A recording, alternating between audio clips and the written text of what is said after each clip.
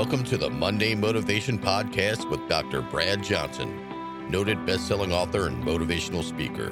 Make sure to meet him here each week for a message of encouragement and inspiration to get you energized and ready to make it the best week yet. Take it away, Dr. Johnson.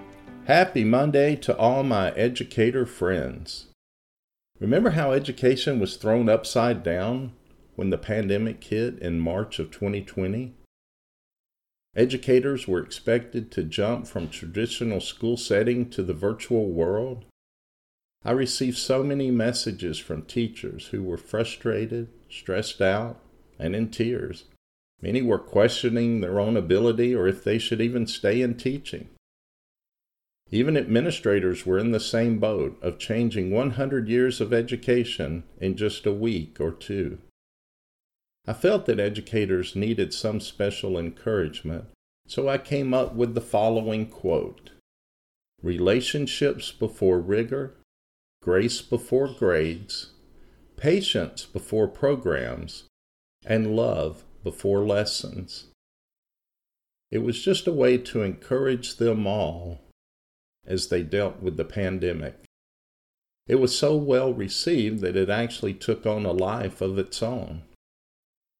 Now, 2 years later, we are still experiencing the effects of the pandemic, and it is to some extent a different world now.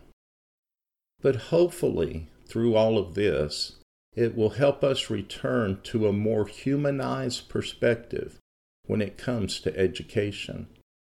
Because somewhere along the way, we have become so focused on data and standardized test scores that we forgot the students and the educators behind them.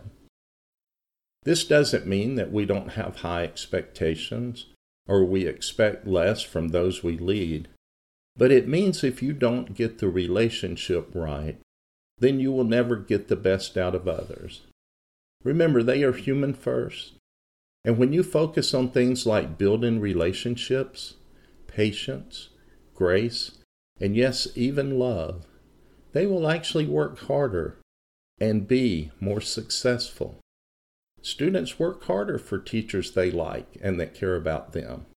But you know what? It's also true that adults work harder for leaders who support, care for, and appreciate them.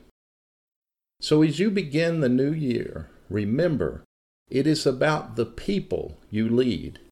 It is about connecting and letting them know you have their best interest at heart. Let this quote be your motto for the year, or even the rest of your career. Relationships, patience, grace, and love will create a positive school culture where everyone will thrive.